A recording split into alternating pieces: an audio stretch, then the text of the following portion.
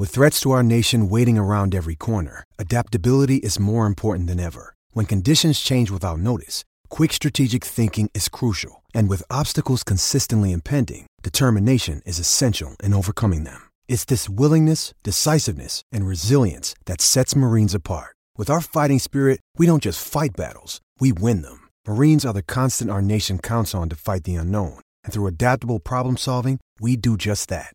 Learn more at marines.com. Another day is here, and you're ready for it. What to wear? Check. Breakfast, lunch, and dinner? Check. Planning for what's next and how to save for it? That's where Bank of America can help.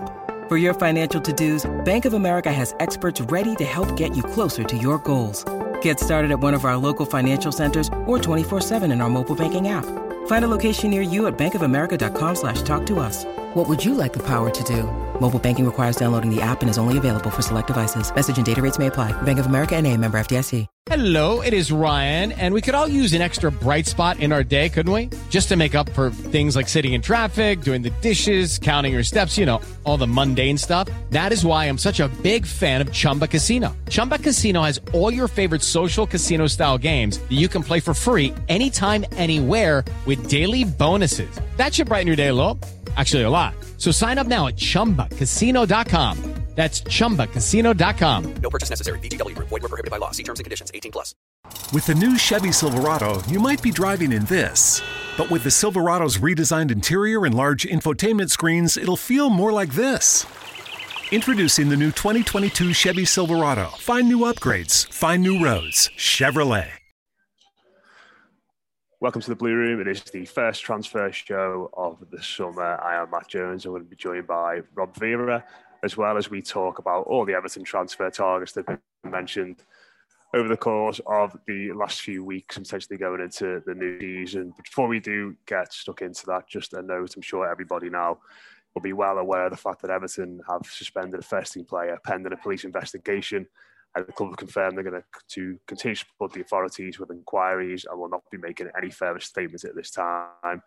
And obviously, we are aware of this, and for legal reasons, we'll be doing the same and not mentioning any more on this on any of our shows going forward. But just to recognise that we are aware of the situation, we will not be talking about it for a variety of reasons from a legal perspective. But we will move very quickly on. Rob, we're here to talk about transfers. As I said, it's your favourite time of the year, this, isn't it? Yeah, I mean, what a summer, right? Yeah, it's funny because, yes, it generally is my favorite time of year on some bizarre level, but I've had random people in my mentions asking, well, when are you guys going to do a transfer pod? And my response was, when there's something to talk about.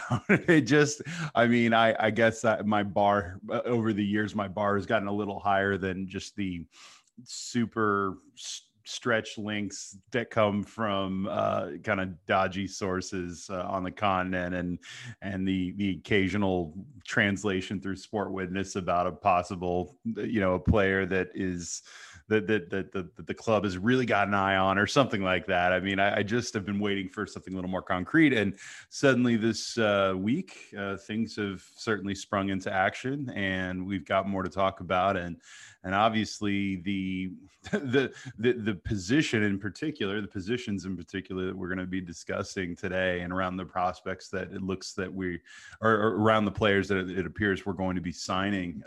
It certainly seems to indicate that Rafa Benitez meant what he said, based on those quotes that he had earlier. I guess it was last week about Dominic Calvert-Lewin and the need for more consistent service into the box for him. And so that's where we're at. And yeah, I'm excited that Everton are finally, with a few weeks before the season starts, getting a little bit busier. I think it'll be interesting to see where what the outgoings look like as well. I think clearly, I think it goes without saying that there is a lot that's fluid right now in regards to the squad structure. But yeah, let's get into it.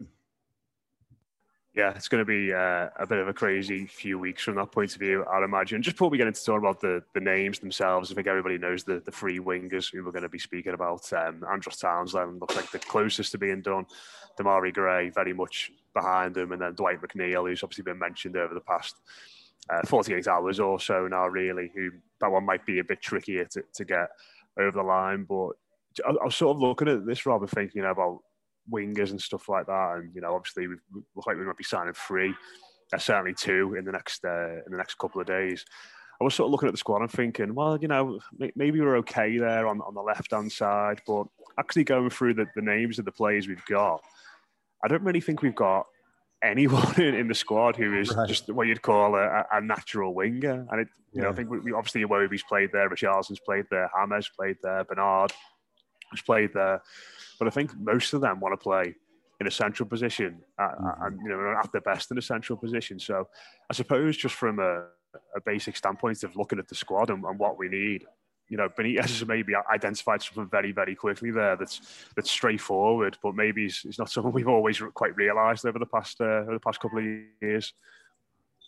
Yeah, I think that even just in having this discussion over the last 24 to 48 hours, when the links to Andros Townsend and Damari Gray came up, and then obviously yesterday with Dwight McNeil, it did give some of us pause. But to your point, I did kind of the same thing, and I was like, well, do we is this about depth or do we even have wingers in this squad? And the more you look at it, and really when you get back to think about all the discussions that we've had over the years and the angst that we've had when a starting 11 is named, and going back to Roberto Martinez, it even feels like there really haven't been a lot of true wing players, true guys that are going to take on a fullback, try to dribble past him, get across in the box. We've had guys playing on the wing, but that does not necessarily make them wingers, if that makes sense, right? And so to see this particular, it almost feels, and maybe just because of the order that these transfers seem to be coming in, that there seems to be a very concerted, hyper-focused effort on addressing this position. And it tells us a little bit about what Rafa Benitez sees as one of the weaknesses of the squad. And honestly, look, I'm one of those who believes that we've got to create more chances when you've got 2 really good finishers, 2 really good strikers, but especially Dominic Calvert-Lewin as just a very top level striker and header of the ball and finisher in this league. They can't, as we say all the time, they can't just survive on scraps, right? So anything that we can do to provide more consistent service, and I think a lot of you've seen the tweets going around that kind of address the performance of in that regard, in particular, of guys like Dwight McNeil and even Andros Townsend last season. I think that's kind of the idea. Now, hopefully that is not I think it would probably be a little bit of an oversimplification to say, well, that's the plan on attack, is just to get crosses in and that's the whole game plan. But I do think that for those who say, well, you can't just win doing that, well, I agree, you can't just do that and win, but let's be clear, I think Everton could be better at this. Everton can, really do need more than just Luka Dean to provide service into the box. They need more than just, guys taking a corner and hoping that Michael Keane or Yerry Mina or someone like that gets on a ball, or that Richarlison or Calvert-Lewin, might be able to lose their man marking. I mean, I think that creating more of these chances gives us an opportunity to score more. And I think it's just about providing also finally a little bit more of an ability to stretch the width of the pitch. I think that where Everton run into problems, and we've seen this in the congested, slow attack that they've had over the last few years, is that everything starts being played in the middle, and we really, frankly, aren't a good enough passing side to be able to continuously play that way and hope that we can, carve out a chance. Sometimes you've got to have the ability to both play, hopefully, a really nice, intricate, beautiful style in the middle of the park, but when that's not working, you also have to have the ability to consistently get crosses in, especially if you're going to be deploying very tall players, which Everton have, a good handful of. So, from that standpoint, I'm a little encouraged, though I I was probably like you, Matt, and I'm curious your thoughts. I mean, look, you saw Andros Townsend's name, and you couldn't help but be a little underwhelmed. But as people have pointed out, I think that there is the sense that you need to try to find ways to, fill out the depth in the squad with one type of player, especially players that are on shorter term commitments. For instance, maybe as bridge players while you work on other signings, or you work on developing other players who are younger. And ultimately, regardless of the order that this goes in, and I think Patty pointed this out very astutely on Twitter yesterday or the day before, that really, if Everton can spend cheaply and open up money there with some of the departing players like Bernard, perhaps going, or a few others that go, then you can spend more money and maybe bring in, with that limited amount of money that you've got, two to maybe three starting players. And so it really is about a longer game here. But the more I think about it, the more I'm kind of okay with the idea of some of these guys, like Townsend as a depth player. Damari Gray, who we'll get onto, I'm a little more intrigued by, given his age and given the fact that a few years ago I would have absolutely been thrilled to be signing him away from Leicester. So I think that there is something to hold on to here, but it's like everything with Everton and some of the signings that they make each summer. There's always a few caveats here and there, and it all depends on really how you look at it. Yeah, I think you made a few interesting points there. I've been scribbling notes down, as you were saying, in regards to things that I think, just sort of coming to mind there. And I think that the stuff about the pace of the team is obviously something we mentioned a lot last season, how one-paced it was. And I think if you look at those three lads and, assume McNeil gets done, albeit I don't think it's, potentially anywhere near close to being finished. I think Burnley will dig the heels in and make it difficult for Everton. But if Everton sign McNeil, Townsend and Gray, then they're probably already in, three of the top five fastest players of the football club. Yeah. Already. You've probably got Ben Godfrey, who's a centre-back, and then you've got maybe Richarlison and Darmu are about the same as them. But those three automatic, if you're on FIFA for Everton next season, you've got those lads in the squad and you sort the squad by pace, then they're on near the top, aren't they? And just a couple of other things that I think are going to be interesting, again, assuming Everton want to get these three lads in and we'll get these three lads in. One, for me, is the system Everton are going to play. And you just sort of look at it and think, with those wide players, with Calvert-Lewin, maybe going towards a 4-4-2 potentially with natural wide players who have got license to get crosses into the box and really offer that supply line. And sort of in keeping with that is the role of Richarlison as well, because if Everton sign players like Gray, who I think likes to play on the left hand side, McNeil, he's played pretty much exclusively on the left hand side for Burnley since he's been at the football club. Then all of a sudden, and again, I'm assuming here that Alex Iwobi doesn't go anywhere as well, because there's nothing to indicate he will at the moment. Then all of a sudden, I think it's going to be really interesting to see where he goes this season and potentially starts becoming the centre forward that perhaps he wants to be and perhaps where he's best at. So I think it's sort of maybe be giving us a little bit of an indication into not only how the manager wants to play, but what system he might want to play in and where he potentially sees some of the key assets, and perhaps as well, even looking further down the line for Richarlison, if he doesn't think he's going to be, certainly not going to be at the start of this season because of the Olympics, or perhaps after this season he might be moved on. Perhaps there's a bit of future proofing going on in there as well. But I just think it's going to be fascinating to see how we line up with those lads, and maybe early on to me it's and assuming that James Rodriguez goes as well, which has obviously been rumoured a lot over the last few weeks. Perhaps a bit of a return to the 4-4-2 might be on the cards. Yeah, it could be. The one thing I'll say too about, you brought up Alex Iwobi there. I mean, that's the interesting thing, isn't it? In regards to what happens with James, right? Like I think in a normal circumstance, normal world, whatever that even means anymore, where the financial landscape is not coming back from the calamitous year that we've just been through in regards to COVID and empty stadiums and so on.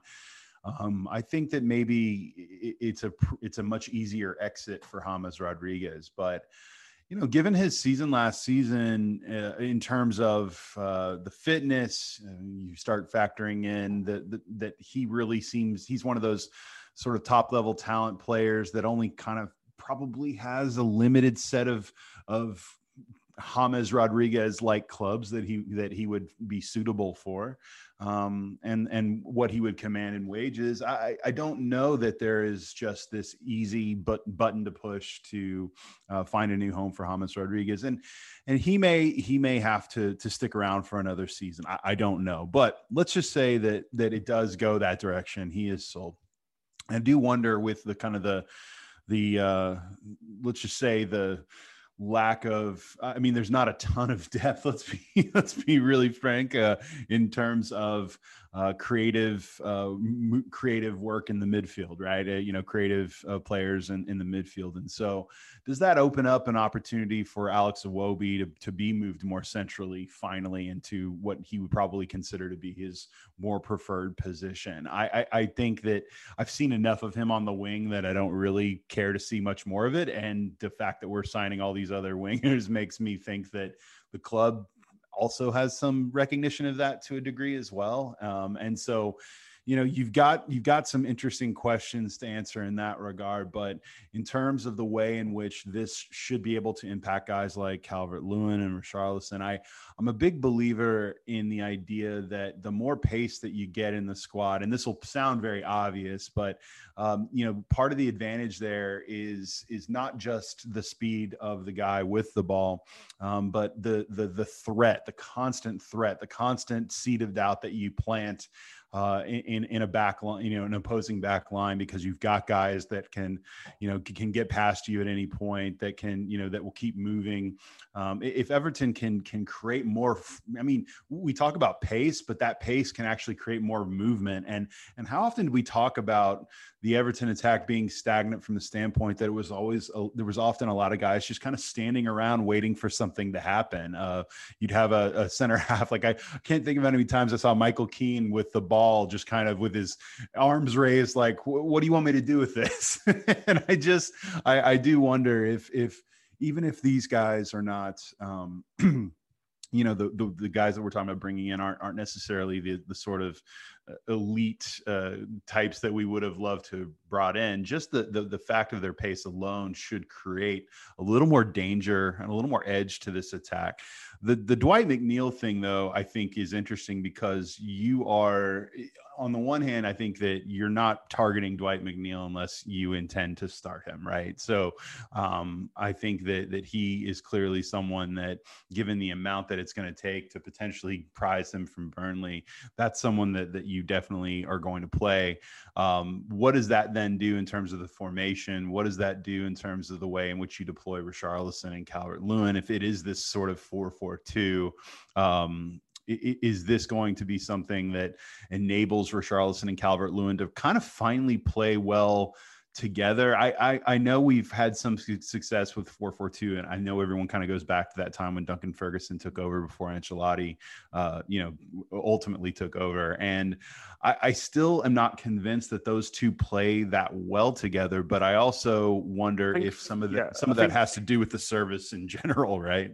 Yeah, I think with them too, for me, it's when they played well together, sort of to quote what you were saying there, it was more they played well together because of the presence of the other one was occupying another player, if that makes sense. It wasn't like they played well in tandem together. It was like Dom scored goals because Richarlison would occupy another centre-back, and Richarlison scored goals because Dom would make a run and occupy another centre-back. It wasn't necessarily, you think about some of the great partnerships in the Premier League history of, York and Cole, Shearer and Sutton, even maybe Suarez and Daniel Sturridge, where it was, little 1-2s, one holding the ball up for the other. It was very much a case of them just thriving, sort of, because the other one was there.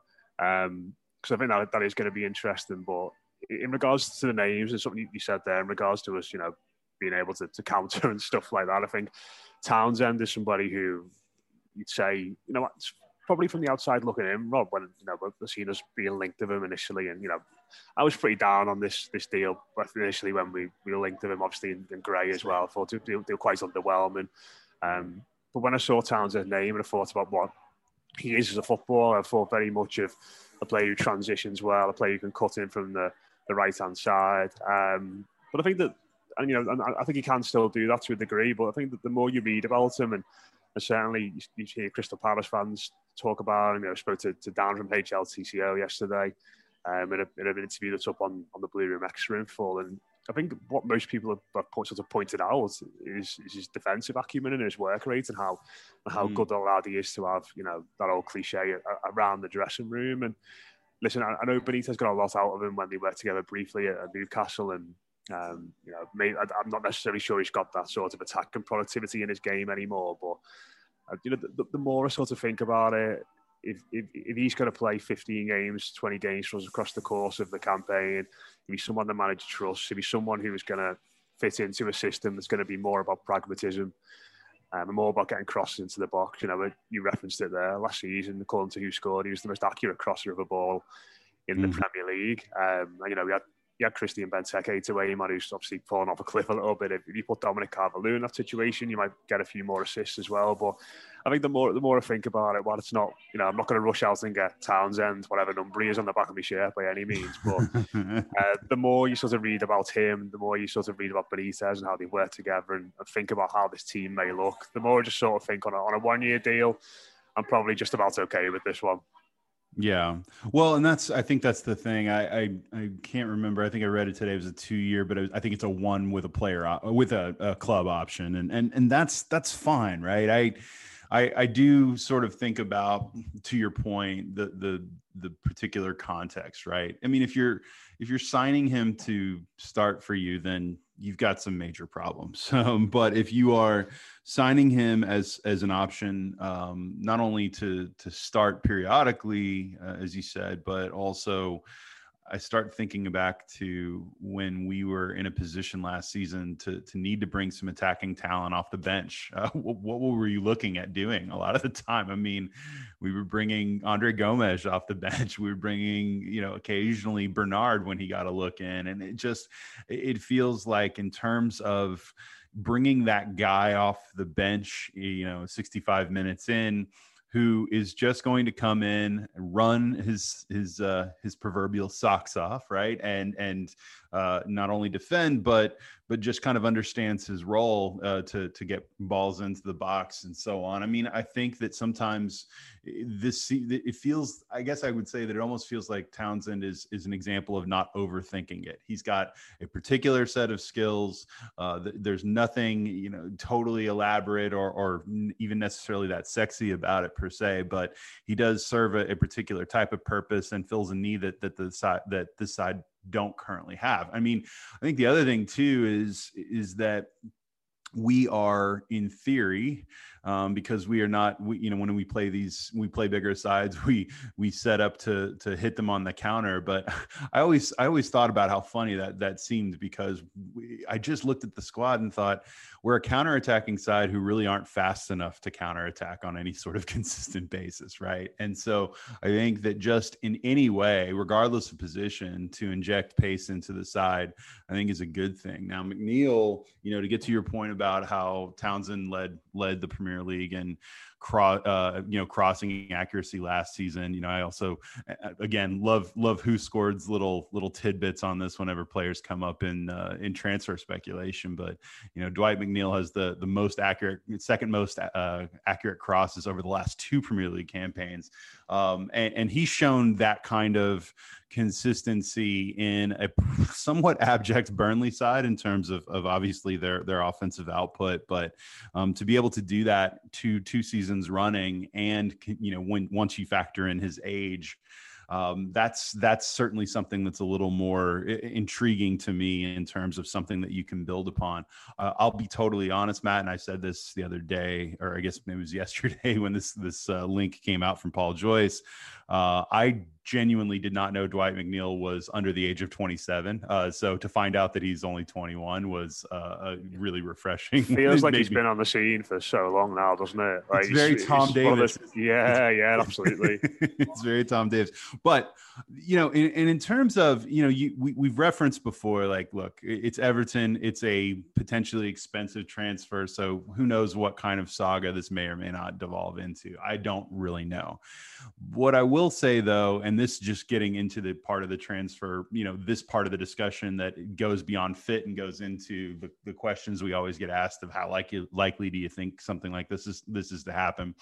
Part of the reason that this is my favorite season is that I love reading the tea leaves or interpreting certain media drops and those types of things. I do find it interesting that Paul Joyce just decided to say that Everton are interested in Dwight McNeil, because I was thinking back to it and I'm like, when does Paul Joyce ever weigh in on a player that Everton is just kind of randomly interested in? Usually he is tweeting about a player once it is very far down the line. And so while this may not be far down the line, I do think that there must be something beyond just a passing interest and something that's a little more solid. So I'm a little I went from being being a little pessimistic about something like this getting done to being a little more, I don't know, slightly optimistic that it could be something that gets done. But in terms of the fit, in terms of the decision to play pacey wing players who have priority 1 and 1A is to get the ball into the box, to dribble with the ball, to put pressure on defenses, then I can't really say I have a problem with this overall approach. And that's not even to mention Damari Gray, who I'm not counting on anything from Damari Gray, of course, but given his age, given the fact that he still retains so much of the particular skill set that he's probably already had, and really just frankly is probably in a position where he needs a combination of opportunity and coaching, that there may be a gem there that they can unearth, and given the relative pittance that we apparently are paying for him, that's also somewhat intriguing as well. Yeah, well, we'll come on to him in a bit more detail a bit later, but McNeil, I think, is the interesting one, because I think, it's sort of a bit like, we're getting two wingers and potentially cheap options. Now what could come? And then, this one, like you said, appears sort of out of nowhere. I think the Echo and Paul Joyce, as you mentioned, were the first to pick it up and run with this one. Fee around 25 million quoted. Aston Villa apparently interested in McNeil as well. It's, you mentioned there about the numbers being as part of it, but Burnley team, it doesn't really attack that much. And I think me and you were sort of talking about this yesterday, whether, I think you do get this sometimes with players at these clubs when potentially looking at them and you look at the numbers and, you look at some like McNeil, and overall his goal return last season, 2 goals, 5 assists. And I think there are players that some of them are quite, paltry in that area because they're just not very good. And some are quite paltry in that area because they've got defensive restrictions on them. You've got to cover the fullback. They're not playing for a team that has a lot of the ball. I mean, does McNeil feel like more of the latter to you? Because I think for me, and this is probably the sign out the 3 that would excite me the most. Because I think out the 3, he's the one that seems like he's got that little bit of extra something, that little bit of star quality. As you mentioned, he's still very young in his career, and I think obviously for a winger who is fast and skillful and wants to get forward, playing for a Sean Dyche side isn't necessarily ideal. But maybe you could look at someone like him and say, well, the sort of basics of the game and the defensive, the importance of defending well, the importance of working hard, all those, blood, sweat and tears characteristics have been instilled in him already. Yeah. So I don't know. It totally depends on which way you look at it when it comes to these players at these sorts of clubs, isn't it? And making that step up. But I think out the 3, he's obviously the one that will be the most costly, and I think for most people be the most exciting. Yes, and I think the other thing to add here too, if you want to play the game of projection, which I know with Everton is always a bit tricky, but I think we're pretty comfortable now, given especially compared to where we were maybe a month and a half ago, we're pretty comfortable with the notion that Richarlison's going to be here for at least this season. I mean, we were saying this exact same thing last season too, right? And so, to be honest, Rob, he's playing so much footy at the moment. I don't know when he'd be able to fit a transfer in. Yeah, exactly. So. I don't think he's got time to do much of anything else. But yeah, I think which I think is smart, by the way, because of the fact that selling low in an artificially deflated economy like this, coming off of his poorest Premier League season so far for Everton, I think it would be madness to sell him at this point. But hopefully you get him to bounce back. And I do look at someone like Dwight McNeil then as well, when Richarlison is gone next, let's say theoretically he's gone next season. If you're retaining Calvert-Lewin, you still, you have your primary striker, which is what he is now anyway. And Richarlison, who is a striker, a wing player, a little bit of everything. I wonder in some ways if McNeil is not the replacement. When I say replacement, everyone automatically goes to the player comparison and says, well, they don't play the same, they don't score the same, blah, blah, blah. I understand that.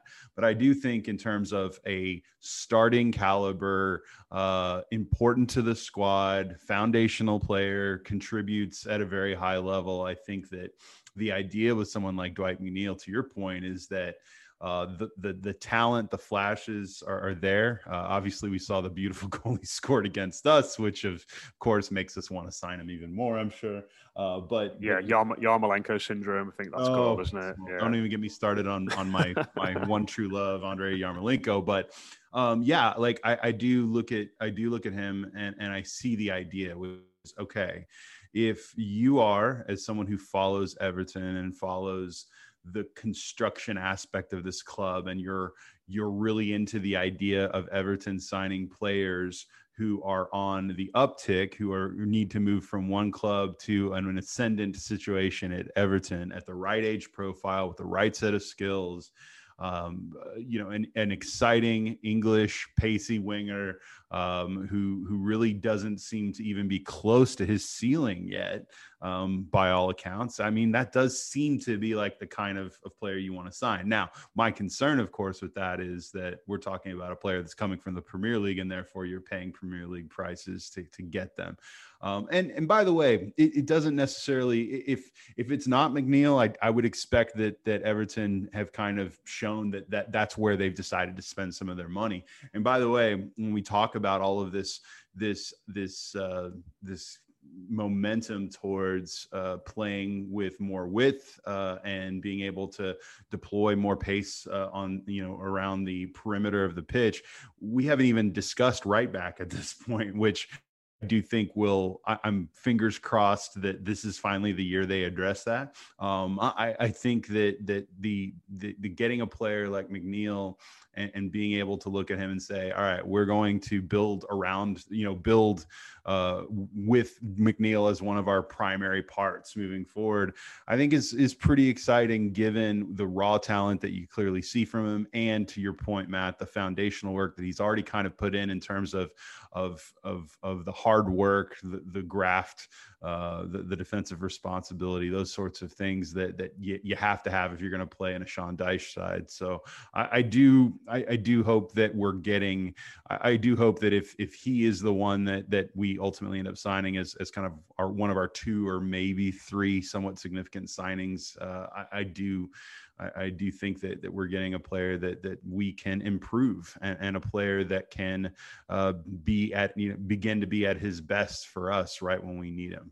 Yeah, and I suppose as well, it's not as if he's coming to join Everton, an Everton team that's managed by someone like Roberto Martinez or Marco Silva, where it's going to be based on possession. It's going to be based on pressing really high up the pitch and, doing all those sorts of things. We're not going to be super expansive. He's going to still have to play in a team where he's going to have defensive responsibilities, because Rafael Benitez's teams have always had players who have to put a shift in. That's one of the reasons why it didn't work out for him and James Rodriguez necessarily at Real Madrid. So I think anyone who comes in, there will be a bit of an onus on them to do that side of the game as well. So maybe it's smart to sort of look at players that have come from teams like Palace and Burnley, albeit who, you know, look at and say may not have the sort of quality that players we've signed in recent years, but have certainly got that work ethic, certainly know where to put themselves and how to close off angles and how to, you know, cover the fullback and all those sorts of things. So I think that's definitely something to factor in as well. Although perhaps the last player we're going to talk about today, Rob, maybe doesn't come into that category quite as much. Demarai Gray, when I saw Everton were linked with him, I sort of thought, you know, he's obviously gone off the radar, but he struggled at Leicester. He's gone out to Germany, had a decent start there before it all sort of came off the rails. I wasn't really too keen on it. And then I saw the fee is 1.5 million. Yeah. And I was quite shocked by that, to be honest. And I think, mate, this is just it feels like just a classic gamble, doesn't it? Everton have seen there's a player there who's clearly got talent, has clearly gone a little bit astray in his career at some point. Right. I've seen how much he'd be available for and thought this could be worth a bit of a gamble, because I suppose at his time in the Premier League, you know, so having a look at his numbers here, most games he started for Leicester in the season was 2018-19, started 23 games that season. Started 17 the year before. Other than that, hasn't started more than 10 games in a Premier League season. But like I said, clearly got talent. Still only 25. Has gone out to Germany. It's not quite worked out for him. And perhaps they might have just looked at him and thought, if this lad can come in and chip him with 5 goals, maybe grab 5 assists or something like that over the course of an entire campaign in all competitions, then 1.5 million is probably just about worth it. 100%. I'm of the opinion that when you try to evaluate moves like this, like you used the word gamble before, Matt, I would almost I'd take it a different direction and almost say this is just taking a flyer on a guy because it's only 1.5 million. And sorry to interrupt you again there, Rob, but with that fee as well, Everton, if it doesn't work out, Everton could probably sell him again, couldn't they? And still, you know, there's still resale value there for him. And, you know, he could come in, and even if he played 10, 15 games and had, you know, a couple of goals, then they could probably make the money back on him, if not a little bit more, but for someone in the top parts of the Championship or the Premier League. Sure. Quote, doubling your money on a 1.5 million pound investment is certainly not like, it's not out of the realm of possibility if he becomes kind of half decent contributor. But again, at that point, you're probably thinking, well, maybe this is someone I'd like to retain for a little longer as well. But I think really more than anything else, when this to me seems like a win-win situation for everyone, right? Clearly someone like Demarai Gray will be, at least in theory, highly motivated to be able to come back to the Premier League and get an opportunity. He knows that at age 25, he's certainly past that threshold of no longer being a prospect, no longer being a kid. He is a fully formed adult player who has got to begin performing and defining what his career ultimately looks like, right?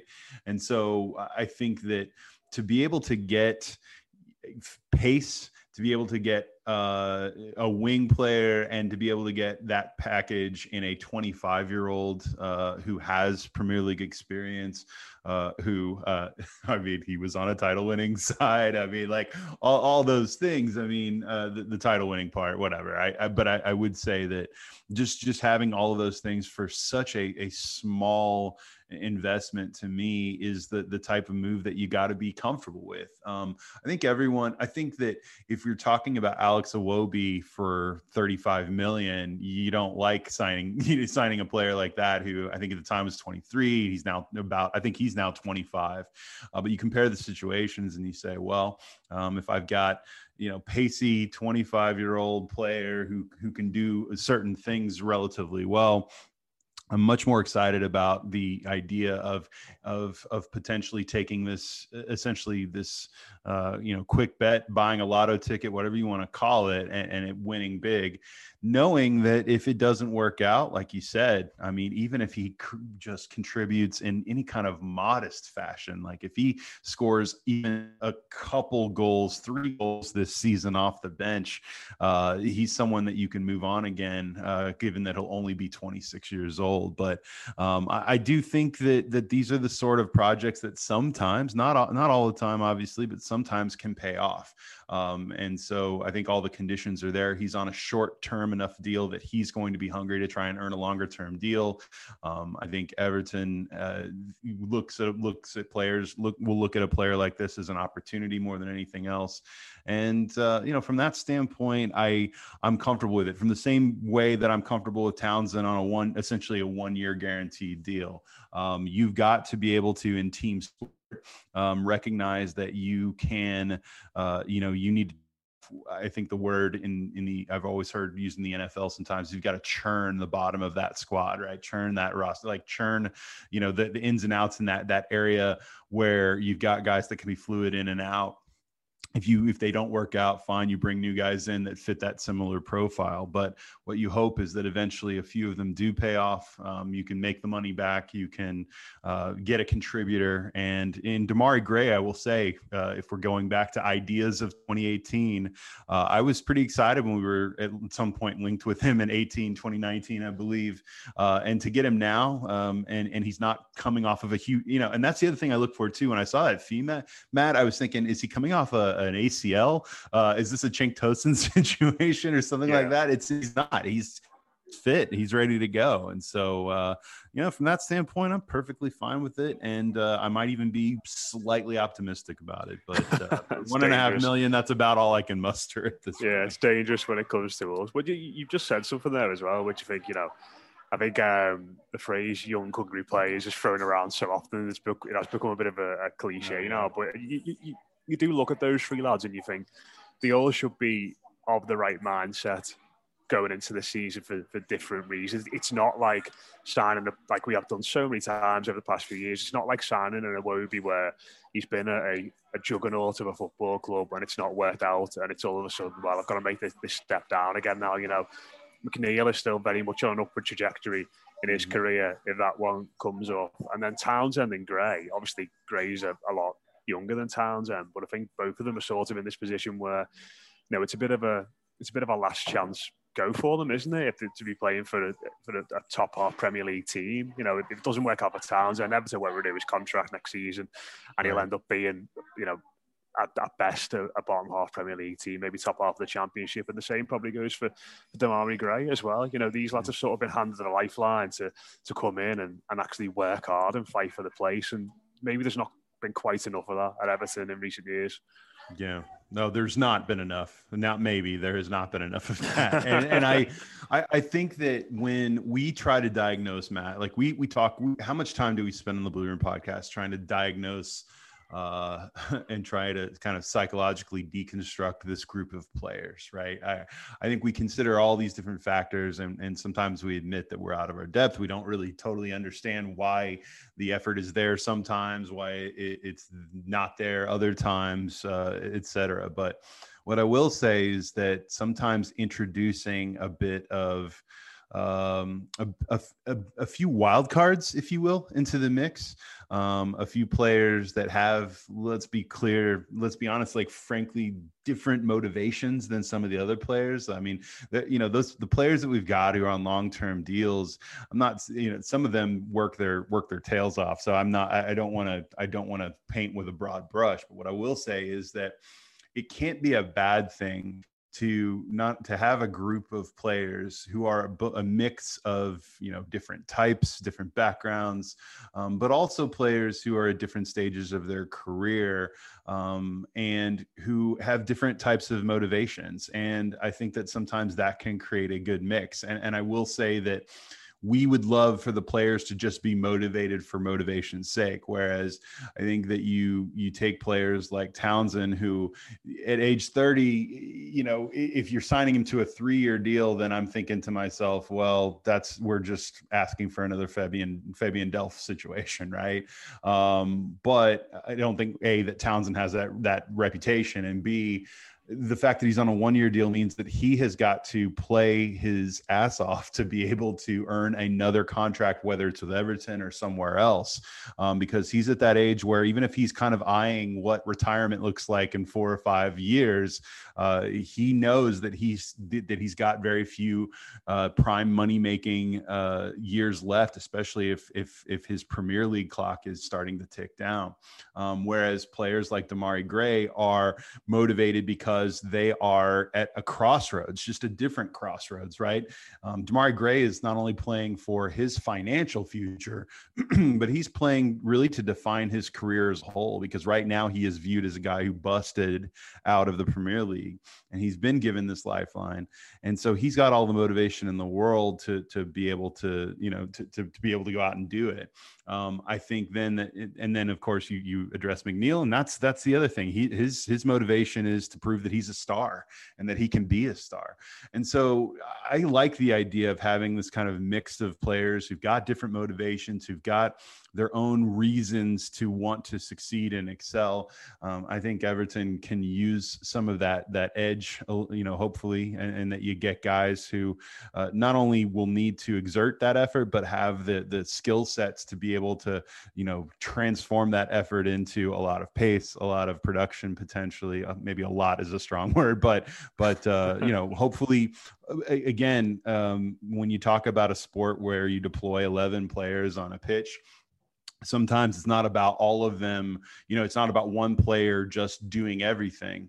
But if you have more players, more of that 11 who are running a little faster, running a little bit harder, who are trying a little more collectively to make things happen, then the kind of net effect of that could be something that would be incredibly crucial for Everton moving forward. When you consider that while we finished 10th last season, we were a team that failed when it came to close margins. We were a team that failed when we needed that one goal, when we needed that one result to go our way. If we could turn any of those around, even just a little bit of incremental progress in that regard could see our fortunes change, somewhat significantly, even though, again, my right now, as the squad is currently constructed, I'm not certainly thinking that we're anything beyond, maybe an 8th place, 9th place side right now. But I think the opportunity is there. And I like the fact that Everton are thinking a little differently in terms of the types of players and the types of motivations that they're collecting in this squad. Yeah, I like the idea of seeing loads of lads in blue shirts running dead fast down the pitch. It feels like we've not seen that since Walcott's goal against Watford just before lockdown, when it was Richarlison, Keane and Walcott obviously charging forward. Last season there wasn't really any of that. So we can see some fast counter-attacking. Again, I'm happy with these lads coming in, but I think we both probably agree that it's got to be more than these. These can't be the only ones coming in. I'm just going to quickly rattle through some comments we've had. Rob, have you got any thoughts on any of these? Give us a shout. Upper Goddess Blue saying Gray will be a good signing. Begovic is completely fine signing to provide backup. I don't think anyone would really argue with that. Yeah. And Townsend, I don't think we should be signing any outfield players age 30 plus unless they're a world beater. I think for me, it's short-term deals like that are fine, really. I suppose, Rob, it's not as if we tied him down to a 4 or 5 year contract, is it? Right. Well, let me say this one last thing on Townsend. Whenever people develop these kind of hard, fast truisms about, well, there's under no circumstances should we be signing a player X age, right? Well, I would disagree. Under certain circumstances and under certain parameters, I have zero problem with that. If the player is good enough, if the player provides a certain, missing skill set, which I think Townsend does to a degree. And honestly, I think that it's hard to say this. I'm kind of dancing around a little bit, but let's be honest. I mean, in terms of our age 30 plus players, or even 29 plus players, whatever you want to call it, how many of those guys are these, super high character guys that you feel like are going to, set a tone, et cetera, beyond Seamus Coleman. What are we looking at?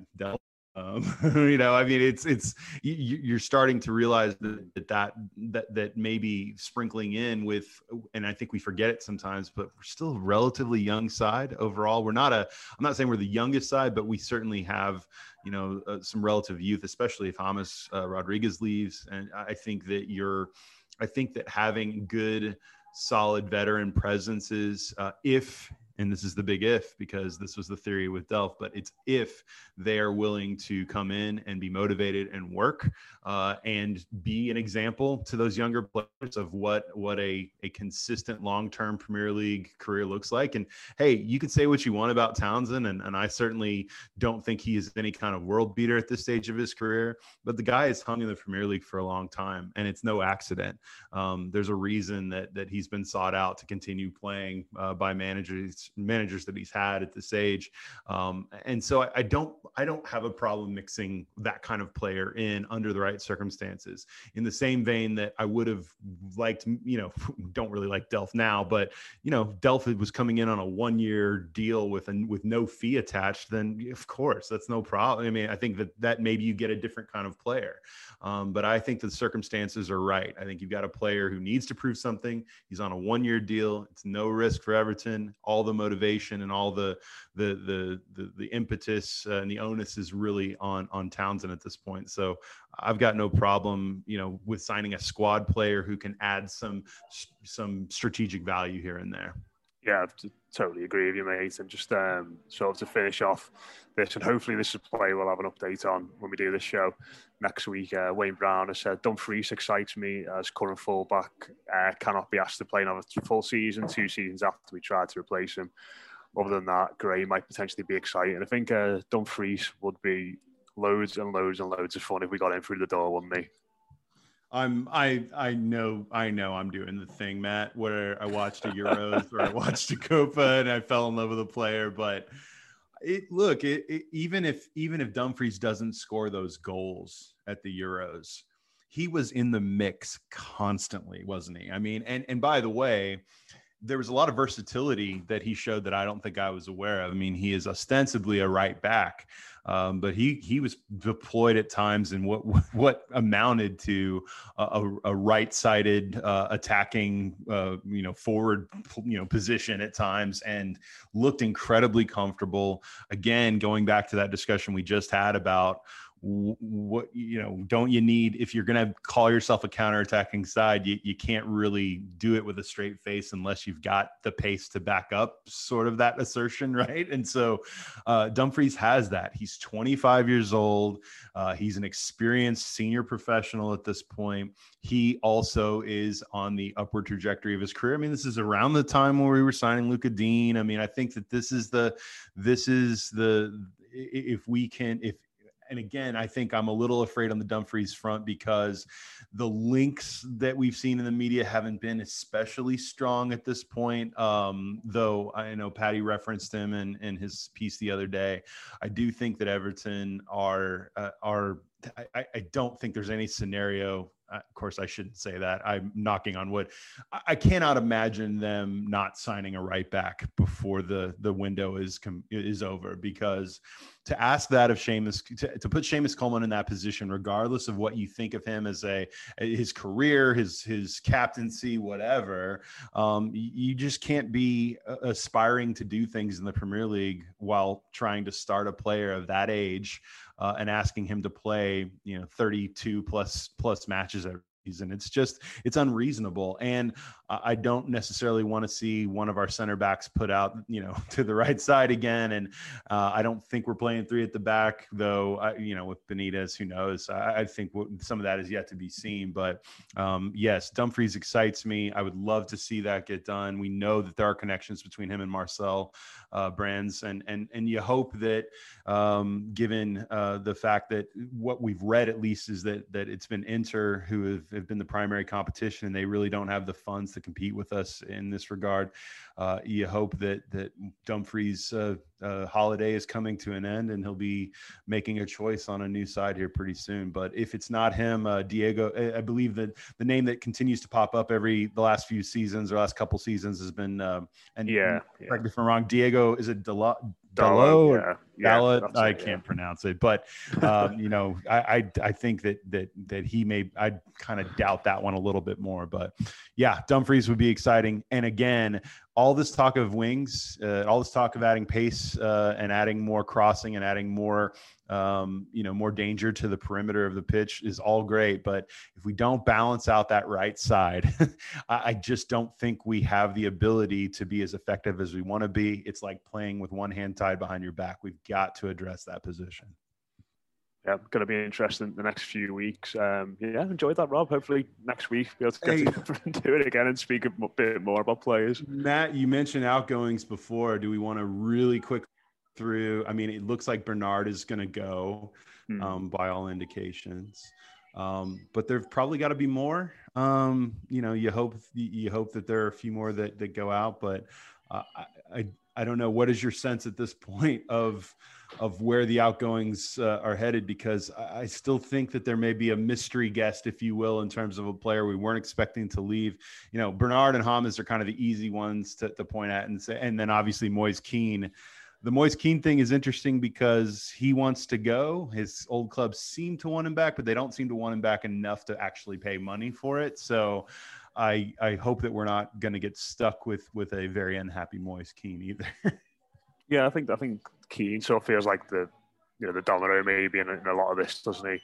But I think when you and Mo spoke about him on Kickabout maybe a couple of weeks ago, you both were absolutely spot on, and I echo the sentiments entirely. There's no reason for Everton to rush into trying to sell this lad, ASAP, or get him out on loan ASAP. He's one of European football's most exciting striking prospects.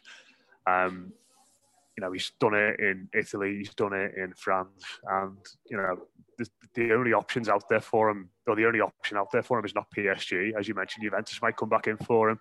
Someone in Italy might come back in for him. And if Everton's valuation doesn't get met, he stays here for another season, and he can't afford to sulk and sit on his hands because there's a World Cup in 18 months, and I'm sure he's going to want to be part of that, where Italy are going to be going in as European champions. So I don't really see an issue with that.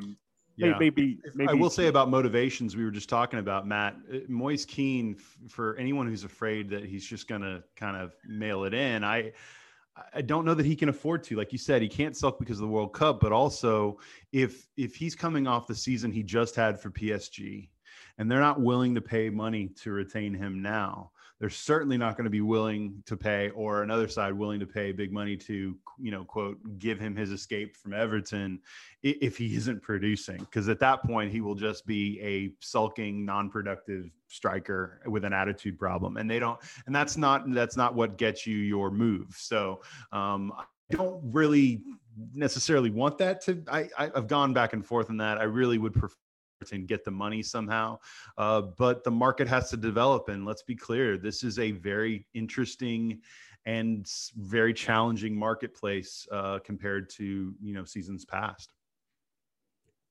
Yeah, absolutely.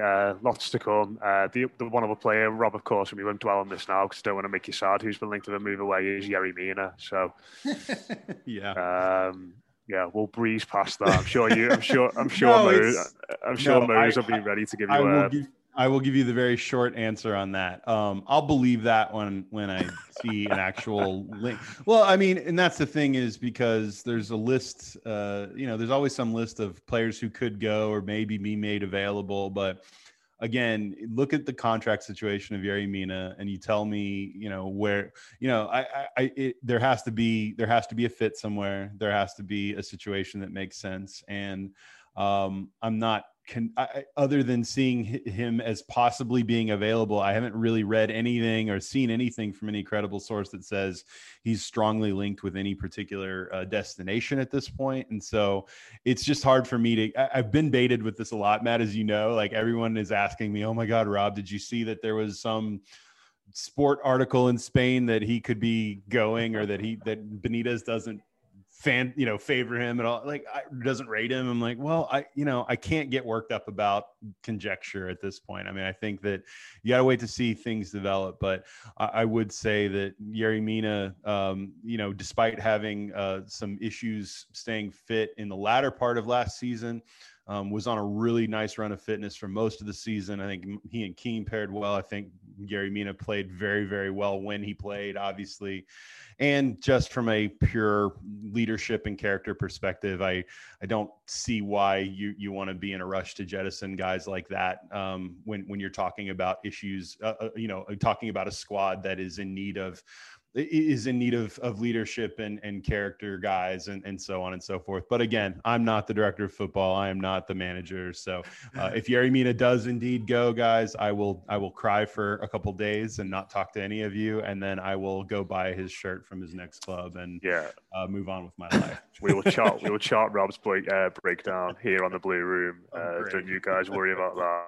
But we'll call it a day this week on the Transfer Show. Cheers everyone for getting your questions in. Cheers for listening. Like I said, we've got loads of stuff on the Blue Room Extra, including that interview with Dan from HLTCO, all about Andros Townsend. I also got a chat coming up with Pete Selby, obviously from the Leicester podcast, For Fox's Sake, to Damari Gray. So that'll be available in full on there as well. So if you want to come and join us over there, patreon.com/the Blue Room Extra. £1 a week, multiple Everton shows every single weekday as we go into this very busy part of the campaign. Kick about this week, Rob, who's lined up for that? As of right now, it's Mark and I, but we may be adding a third. We're kind of scrambling here. I'm leaving town on Thursday, and so just trying to scramble to get our third in. But either way, it'll be Mark and I, and we'll be talking about, I will say that while we are, notably limited in some ways of talking about the news of the day, I do have a lot of thoughts on Fast and the Furious Part 7, which I completed last night. My odyssey through the Fast and Furious movies, guys, has been life-changing. I can't wait to share my thoughts with Mark tomorrow when we record. Marvelous. Looking forward to that. So check that out as well from the lads. But that's been your first transfer show of the summer. Cheers for listening, and we'll be back again soon. When you bundle your renters and auto insurance with Progressive, you could save money, but it doesn't cover any terrible memories living rent-free in your head. Hey, just wanted to remind you of that time your kicker missed the extra point and lost the game. Even though he'd literally never missed an extra point, he chose this playoff game to miss. Yeah, I just noticed you hadn't thought about that in a bit. Wouldn't want you to miss, thinking about it. Sorry, we can't save you from that memory, but we could save you money bundling your renters and auto insurance with Progressive. Coverage from Progressive Casualty Insurance Company, affiliates, and third-party insurers. Renters insurance and bundle discount not available in all states or situations. Sports Social Podcast Network. Judy was boring. Hello. Then Judy discovered ChumbaCasino.com. It's my little escape. Now Judy's the life of the party. Oh, baby, mama's bringing home the bacon. Whoa, take it easy, Judy. The Chumba life is for everybody. So go to ChumbaCasino.com and play over 100 casino-style games. Join today and play for free for your chance to redeem some serious prizes. ChumbaCasino.com. No purchase necessary. Void where prohibited by law. 18+ terms and conditions apply. See website for details.